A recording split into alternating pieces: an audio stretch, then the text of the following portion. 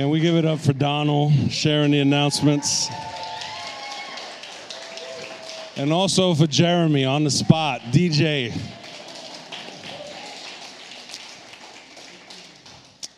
As Donald shared, if you haven't been with us, we've been in the middle of a sermon series that we've been studying.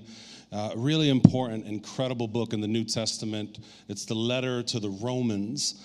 And so if you haven't been here, I encourage you to go to our website and hear the previous sermons, because what we've covered thus far has been absolutely life-changing.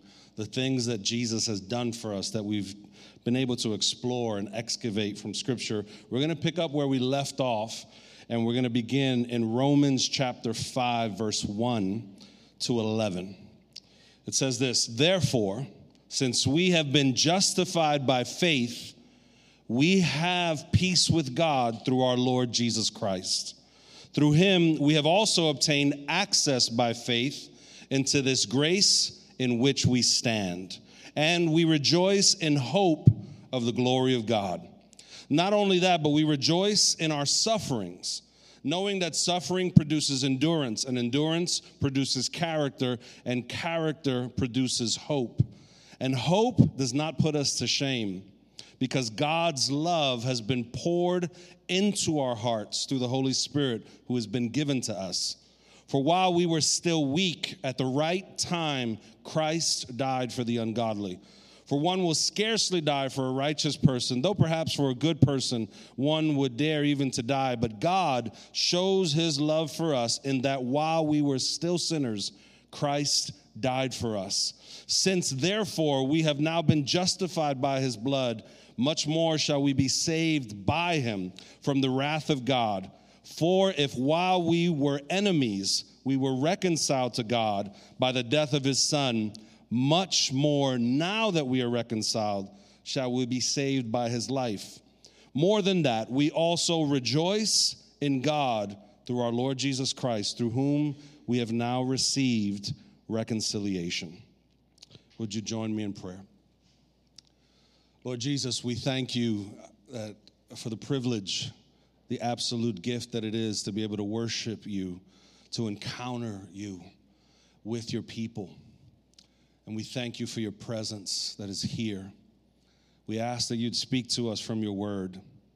Holy Spirit, would you fill this very place, fill our hearts, reveal Jesus to each and every one of us. Help us to see him as only you can reveal him. And we thank you, Father, for the love in which you meet us and redeem us. In Jesus' name we pray. Amen and amen. You know, I remember one of the funniest conversations that ever ensued.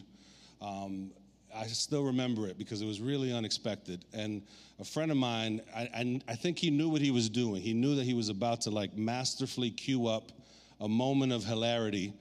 But I didn't know, but he knew. He's too smart. It's a group of us, and he says, "I want to be able to trust Jesus the way I trust the mute function on Zoom." Let that sit with you for a second. He said that, and all of a sudden, all these amazing stories began to spring up around the table of people who thought Zoom was muted and all sorts of stuff. One guy, he threatened to throw his kid's dog out the window. It was just because he was they violated the COVID protocol. You're supposed to watch the paws at the door. He was stressed. He was on a Zoom call, a national call. He was just in Spanish, he's Dominican dude. He's like, "I'll throw that dog out the window." He didn't know it was unmuted. Oh my gosh, story after story.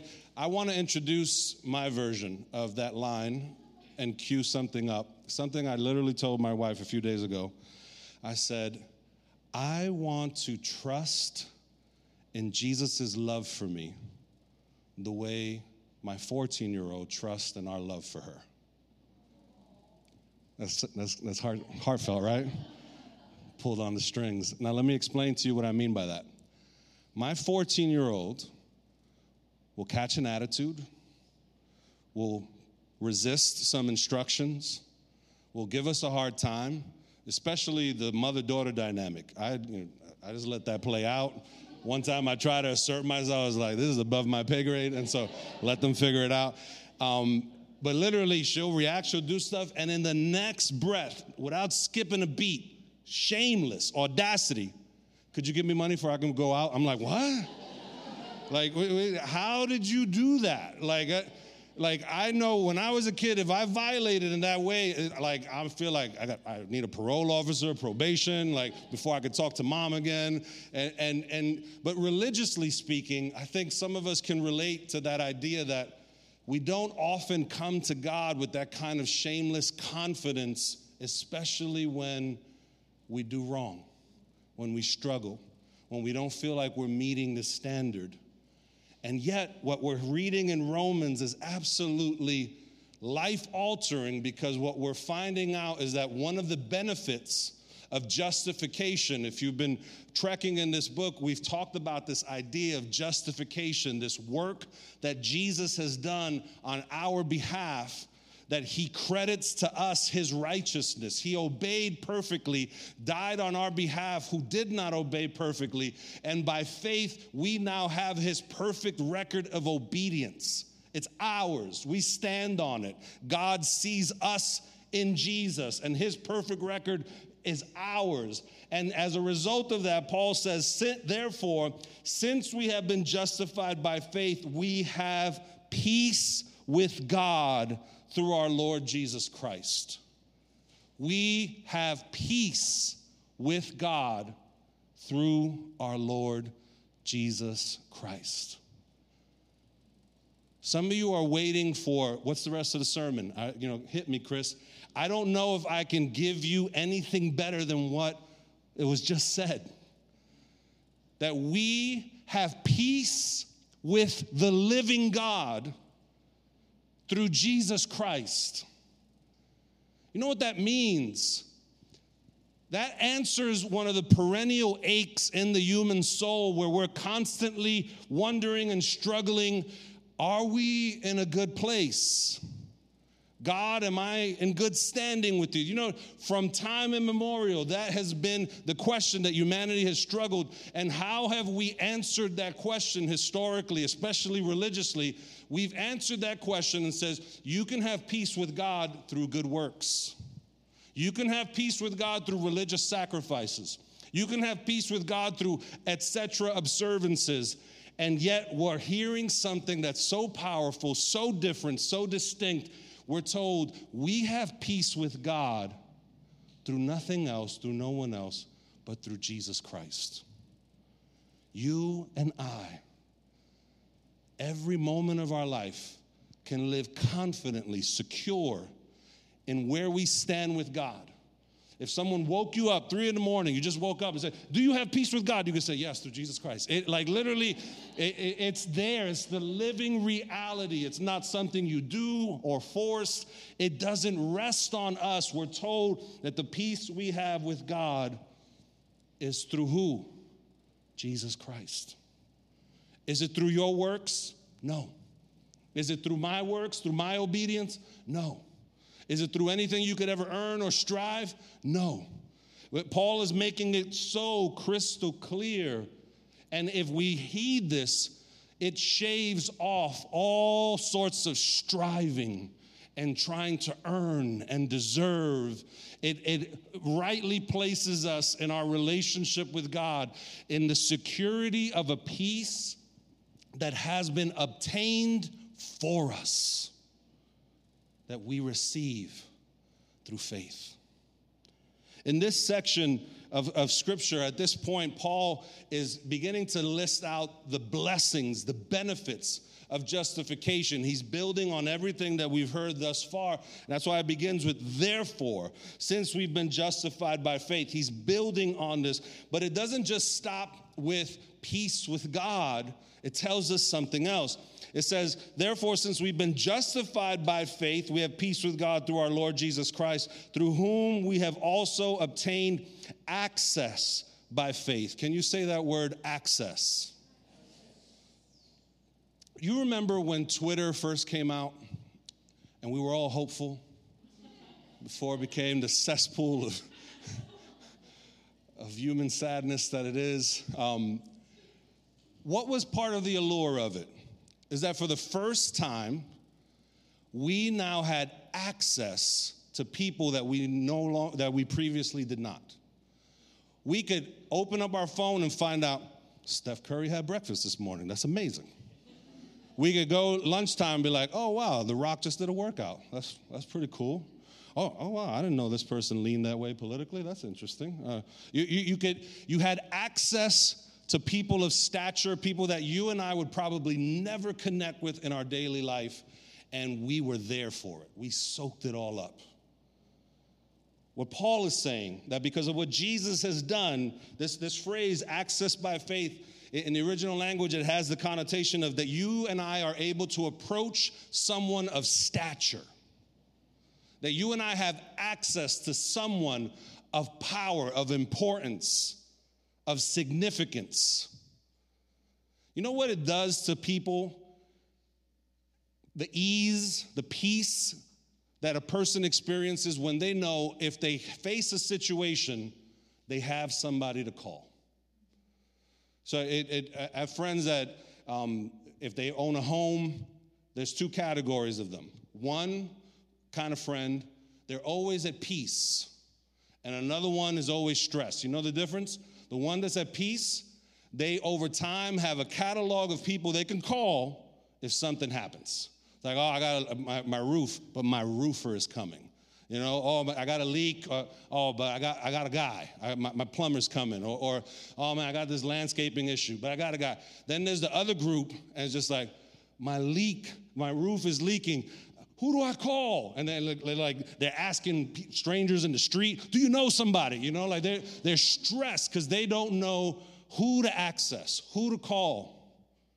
You and I, because of what Jesus has done, hear this. This is mind-blowing. At any given moment of your life, you can access the King of the universe. I don't think you heard me. Did you hear that? At any given moment of your life, you can access the King of the universe. You know what that means? You're on the 7 train and someone's irritating you. King of the universe, I'm here. You're driving on the Van Wyck and you're losing hope. You don't think you're ever going to make it home. King of the universe. You get a bad report from the doctor and you're stressed and you're worried. You can turn to the King of the universe. You and I have unmitigated access.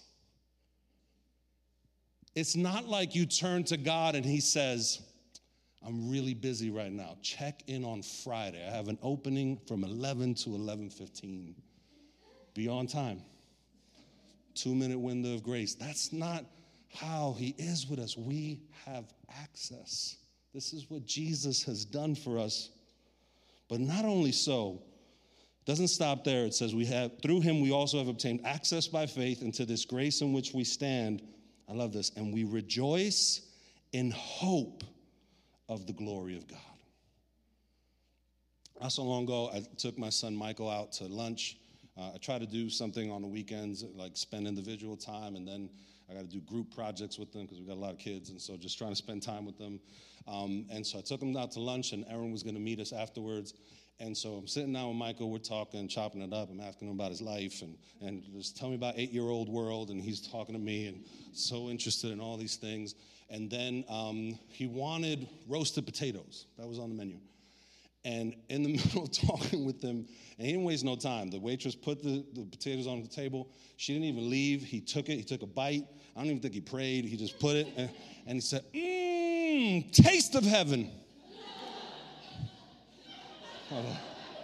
He never says stuff like that at home. Like what? And then shamelessly, Erin comes. She sits down. Doesn't even say hi to her. Says, you need to learn how to make it like this. Taste of heaven.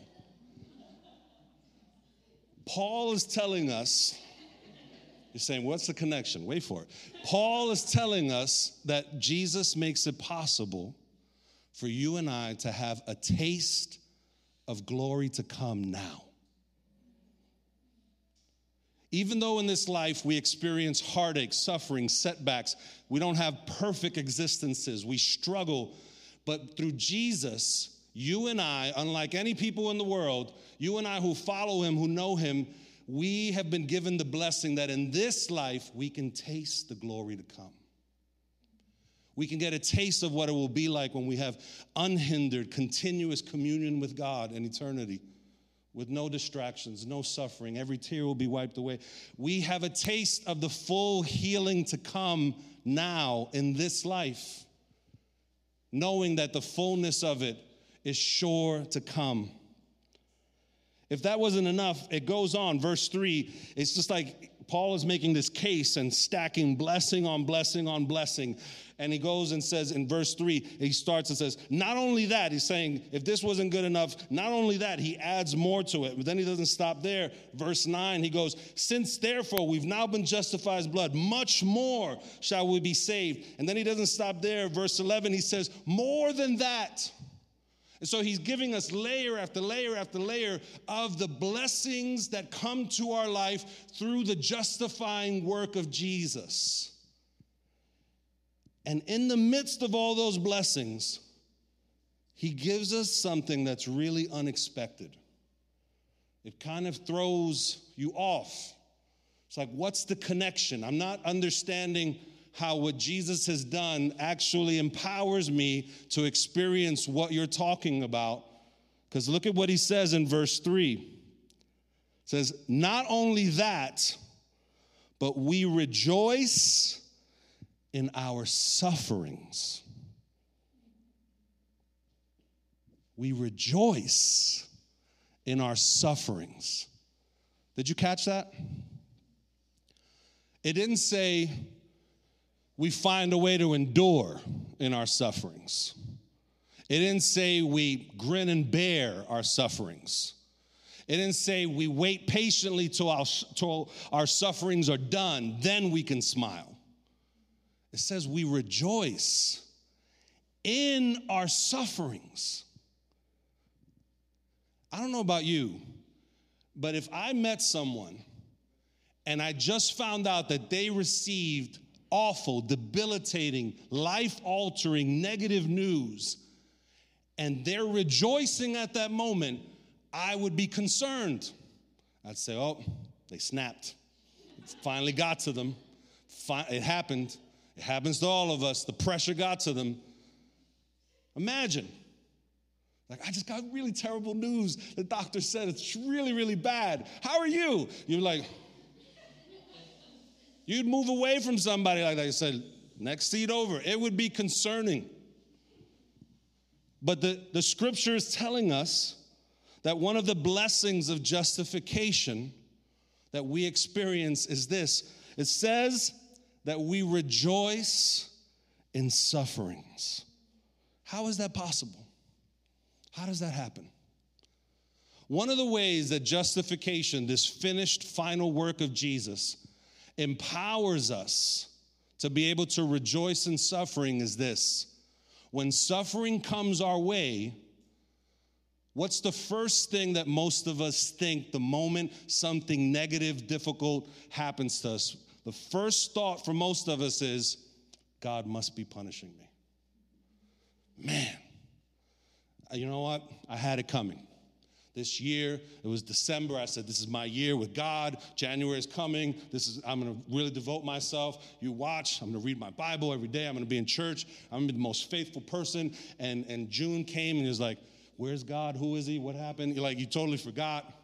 And now all of a sudden, when tragedy hits, you're like, I knew it. He's punishing me. He's chastising me. He's correcting me. I must have done something wrong. I'm getting what I deserve. God is displeased with me, and this is why suffering has come my way.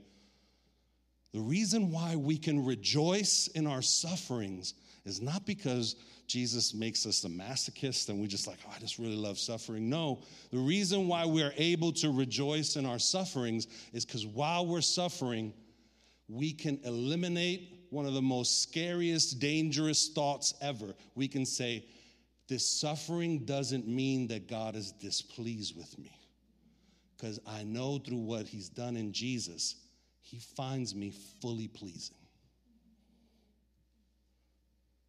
Whatever you're suffering through right now, you and I can adequately, correctly look at it in the eye and say, you are not God's punishment to me.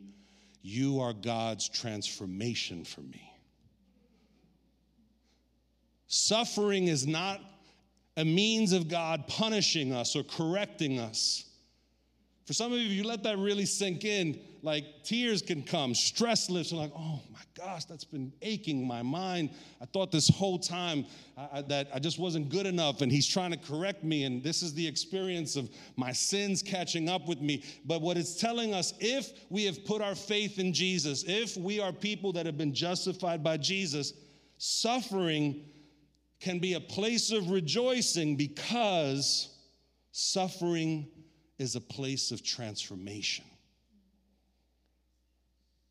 God uses suffering to change us. That's kind of tough news for us. How many want God to change your life? Some of you are hesitating. Like, I know you're setting me up, Chris.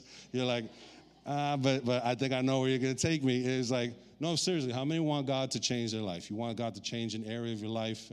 Maybe it's your finances, or maybe it's your relationships, or something in your soul that an addiction you want to be broken free. You want change. You want to be different. Guess how God changes us? He doesn't change us through victory. He doesn't change us or transform us through accomplishment and the hill, mountaintop. He changes us in the valley of suffering,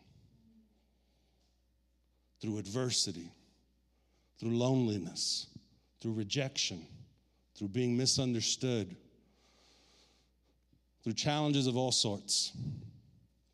Look at what the scripture tells us. It says, not only that, but we rejoice in our sufferings. Why? One, we know God loves us. We don't interpret our sufferings as his punishment toward us, because we know that's taken care of. We're loved, we're affirmed, we're secure. But we also rejoice because we know this: suffering produces endurance. Can you say that word, endurance? The first thing that God produces in our life through suffering is endurance. Endurance means to be steadfast despite adversity, to be focused, to not quit, to not give in, even though you have lots of reasons that perhaps you may want to quit, things that are set up against you. So if you're understanding what the scriptures are telling us, it's telling us that one of the things that suffering is intended by God to produce in us is endurance. This capacity to stand your ground, to not quit, to dig in your heels by God's empowerment, despite the winds of adversity and suffering trying to knock you down. This is what God wants to accomplish in your life and mine. You know, so many people yearn to be gifted, to be famous, to be popular. Can I tell you what we should all yearn for is endurance.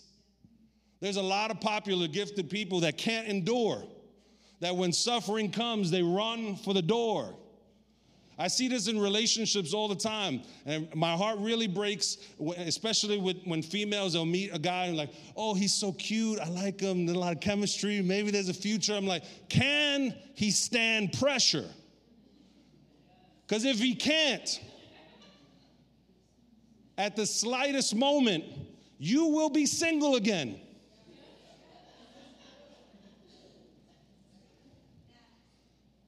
Can they stand adversity? Can we endure?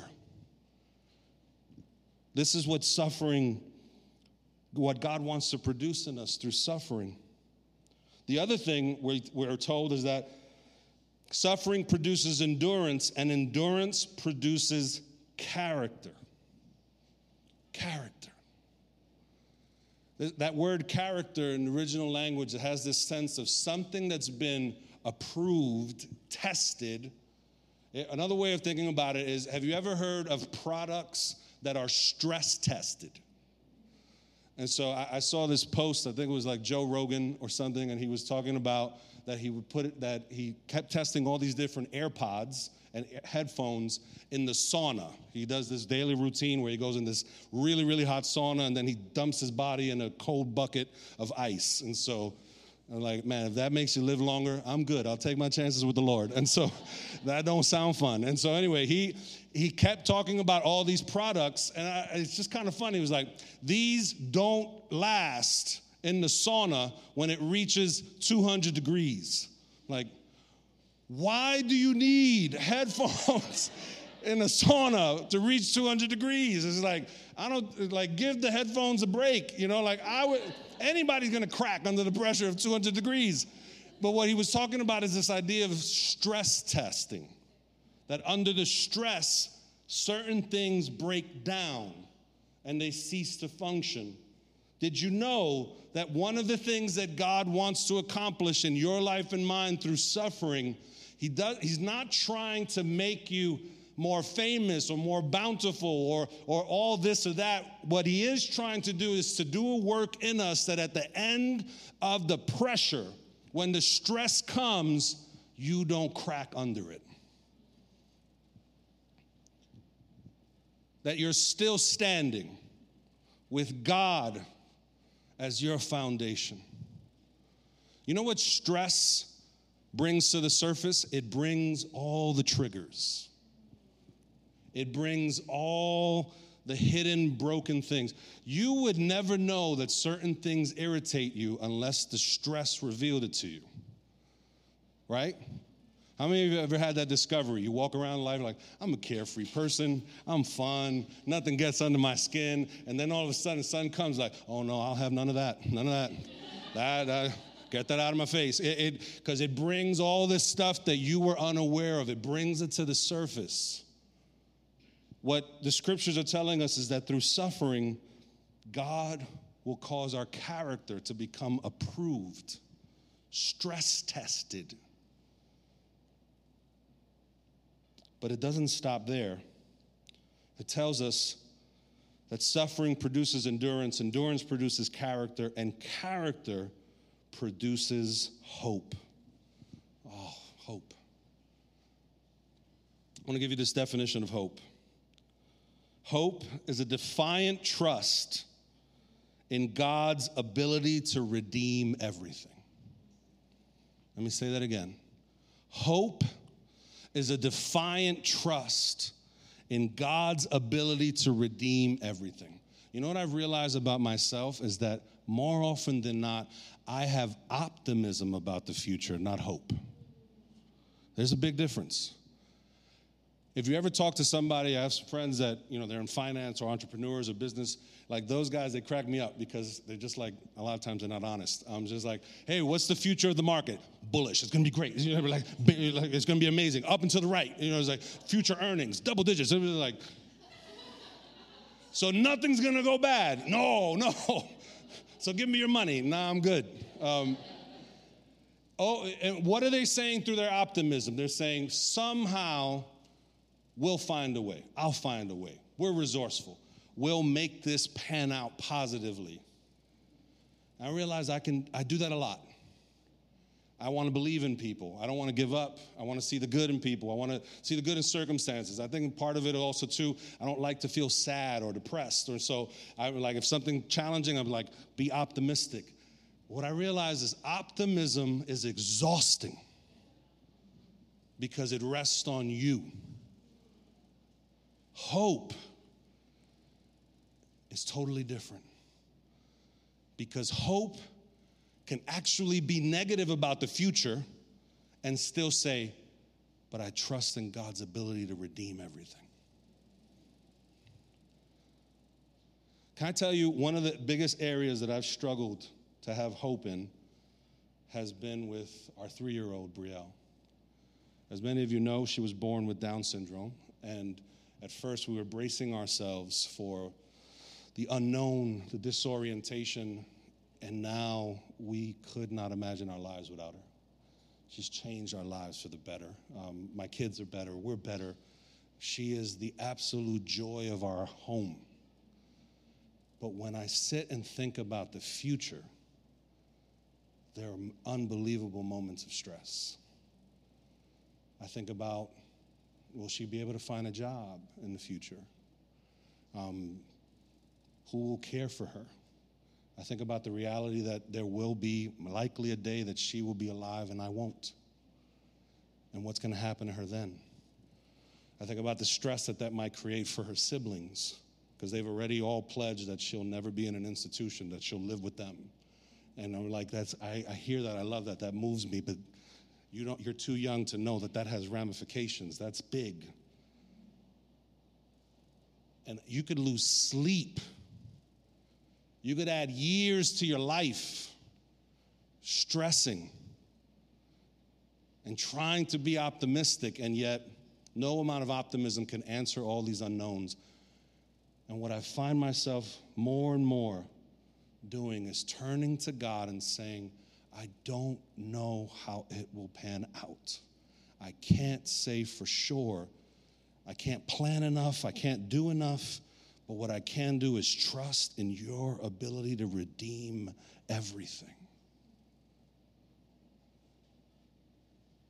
If you and I are armed with hope in the face of the uncertainty of tomorrow, then we can endure. God will carry us. But if we're trying to white knuckle it through optimism, exhaustion and petering out is right around the corner. But suffering produces hope. But if that wasn't enough, Paul says this next. He says, and hope does not put us to shame, because God's love has been poured into our hearts through the Holy Spirit, who has been given to us. For while we were still weak, at the right time Christ died for the ungodly. For one will scarcely die for a righteous person, though perhaps for a good person one would dare even to die. But God shows his love for us in that while we were still sinners, Christ died for us. Verse 5 tells us that the love of God is poured into our hearts through the Holy Spirit. Verse 8 tells us that the love of God is showed to us or demonstrated to us through the cross. One of the blessings of justification is that through what Jesus has done, you and I can have a heart experience with the love of God inwardly, as well as we can be rooted in a historical, undeniable act of God's love at the same time. In other words, you and I could walk around not only understanding the truth, but also we can taste the truth. We know it inwardly as well as we know it outwardly, objectively, undeniably, matter-of-factly. Why is that important and necessary? Far too often, I don't know if you've met folks like this. I've met many followers of Jesus who enjoy this really powerful personal union with Jesus. These folks can easily pray and get into the presence of God. They feel and taste the love of God inwardly. They walk with it. And if you ask those same people, can you show me chapter and verse what the scriptures tell us about the love of God? Many of them will say, I don't know, but I feel it. I know it. That's both good and an incredible deficiency. Because you and I cannot walk around relying on our feeling of the love of God. Because there will be moments in life that no matter how you try to feel the love of God, experience, suffering, struggle will try to snuff it out of you. So what do we need? We need to not only taste the love of God, know it inside. We need to believe it, trust it, see it outside of us, alien to us, existing independently from us, something that we can't touch, change, or transmute in any way. It exists powerfully unto itself. But we need both. Because I've also met, and maybe you've met folks like this, and maybe you identify with these characterizations. If there was like a column, and we put some folks under the column of, you taste the love of God, you know it inside, but you don't fully understand it. You don't understand what you're experiencing. You can't explain it, so you're not fully rooted in it. But then there's another column, another category of people that can tell you chapter and verse. They can recite every scripture passage. They could teach the class. They could spit it out. But if you ask them, do you know it in here? Some of them will sadly say no. There's this great resource. I love to check it out. It's a great podcast, and they have remarkable videos. Perhaps you've seen them. It's called The Bible Project. And they take every book of the Bible and they summarize it in these really creative, engaging ways, and their podcast is really fantastic. I was amazed to hear the founder of this work. Guy's a legit scholar. Like I, in the best way possible, I envy his knowledge of Scripture. I want to know the Bible like that guy. He bleeds Scripture. He loves Scripture. And yet, in his honest moments, he said, he just recently went through a period of time where I think it was about 5 years where he could honestly say he did not experience the love of God inwardly. Could he tell you chapter and verse? Absolutely. He could do a master class on it. But did he know it in here? No. We need both.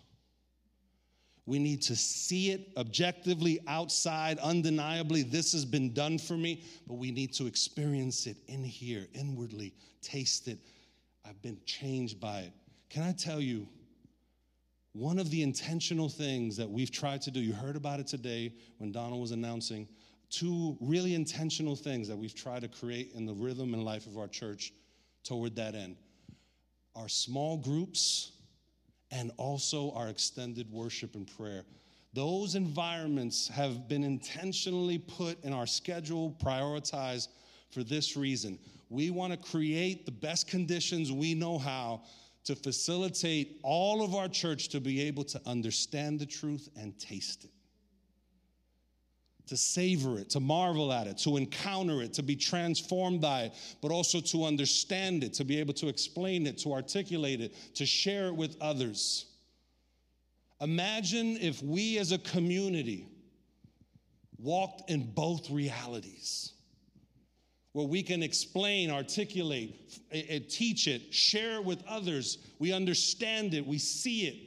We know that there's this undeniable evidence. If someone says, does God love you? You don't have to access your feeling or your experience. You could say objectively, clear, defiantly, yes, because he died for me. He rose from the dead. He justified me by faith. You could say it that way, but you could also say, I have tasted and seen that the Lord is good. I know the powers to come. I've tasted the reality of the kingdom of God because his love has been poured out into my heart. Picture that image, the Holy Spirit with this massive pitcher, and he's pouring the love of God into your heart and mind. And it's going into every nook, every crevice, every negative word ever spoken to you, every source of rejection and fear and PTSD and trauma. The love of God being poured into all those crevices of our hearts. The Holy Spirit wants to do that for all of us, as well as point our hearts and minds to this objective reality that says, even when you don't feel it or experience it, you can walk confidently and know I am loved because he hung on a cross in the place called Golgotha. We need both, and God has provided both in Christ. As the worship team comes forward, I want to invite us to enter into a time of reflection, of prayer, of response. Because I wonder for some of us, if today, as we've heard the many blessings of justification, if we find ourselves wanting, if we say, man, I understand that, but I haven't experienced it. Or I've experienced that, but I don't fully understand that. Or maybe you've rested your peace with God on something you can do. And so if you're obedient, you're like, yeah, of course I have peace with God. But if you're struggling, if you're going through something, you lack the confidence, the shameless audacity to come before God. But today you're hearing God declare to you, you have peace with me, not because of anything you could do. And today, perhaps that's the thing that God wants to pull out of you, that striving, that seeking to perform and earn. And he wants to place in you a confidence that says, you have peace with me, not because of anything you've done, but because of what my Son has done on your behalf. If that gets in your soul and mind, we do not remain the same. Wherever you are, as you're hearing God speak to us from Scripture, could I invite us to stand? And as we stand, as the worship team leads us in response, the prayer team is in the back. And at any given moment, as we sing and we respond, I would invite you to just slip out of your seat and go and receive prayer. For the words that were shared earlier, if that resonates, or something that the message might have spoke, or anything you need prayer for, you could just slip out of your seat and go and receive prayer over these next few moments. I encourage you, don't wait, don't hesitate. They're there, they're waiting, they want to pray. Don't leave here carrying a burden that God intended to take off your shoulders from the moment you came into this room. Can I invite us, if we're comfortable, can we raise our hands in the presence of God as a posture of surrender, a posture of receiving, of turning our hearts, our bodies toward his presence and saying, God, I'm here to receive what you have done and who you are. Let's turn to God. Let's worship him together. The Lord's presence is here. Encounter Jesus right now because he wants you to encounter him. Let's receive him. Pour the love of God into our hearts, Holy Spirit, again and again and again. Give us eyes to see what you have done for us. Let's worship.